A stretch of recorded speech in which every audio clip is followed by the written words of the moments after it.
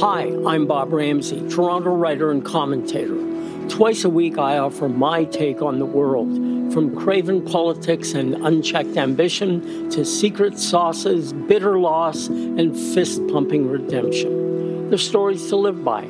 Quirky, high-style, tear-jerking, funny ha-ha, sometimes funny peculiar. My tales don't walk down the sidewalk and browse in the windows. They sneak into alleyways and come out onto different worlds. Alex Brown narrates each mini-podcast to bring to your ears what you see with your eyes in my twice-a-week blogs. And now, today's episode of Ramsay Writes. Fool me once, shame on you. Fool me twice. Written by Bob Ramsay. 70 million Americans voted for Donald Trump. As Wade Davis noted, that's 4 million more than did so in 2016, inspired, one can only assume, by his personal and political record over the past 4 years. Many Canadians, myself included, are aghast at this. Can't Americans see what a fraud Trump is? What's wrong with these people? But they can't all be deplorables. When some states voted for Trump by huge majorities, Wyoming by 43 points, Oklahoma 33, Indiana 21, and other states gave Biden equally large margins, Massachusetts 36, California 32, Vermont 33, this speaks to a steeper, deeper divide everywhere in the Union.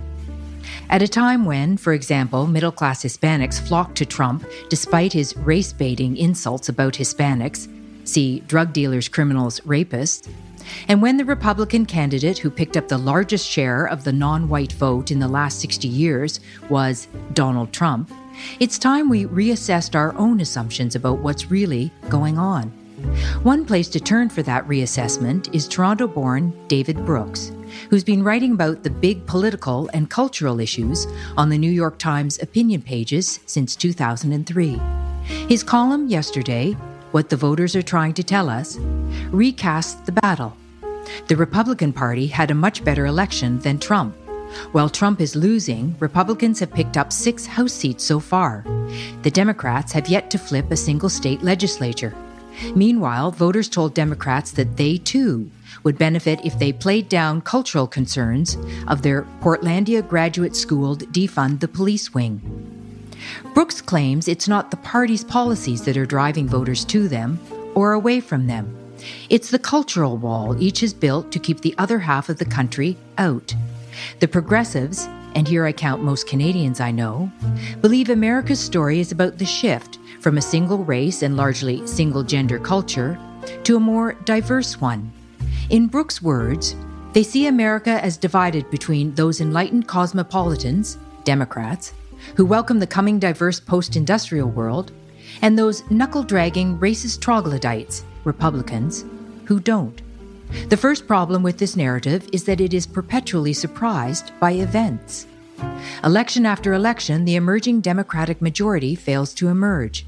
The second problem is that it oversimplifies the different processes going on in America. Somehow, we have to have the racial reckoning, which is essential, while we understand the other mega-narratives people feel are driving their lives. Third, it's just astonishingly smug, self-congratulatory, and off-putting. One person it put off is Isabel Wilkerson, the first Black American woman to win a Pulitzer Prize in journalism. But that's not her claim to fame. It's a book she published this summer called Caste: The Origins of Our Discontent. Wilkerson believes what's hewing America is not race or class or even income inequality, at least not just those powerful forces alone. It's not about feelings or morality. It's because of something stronger than all of them, and, until she came along, all the stronger because we didn't know it was there. But as we go about our daily lives, caste is the wordless usher in a darkened theater, flashlight cast down in the aisles, guiding us to our assigned seats for a performance. The hierarchy of caste is not about feelings or morality. It is about power, which groups have it and which do not.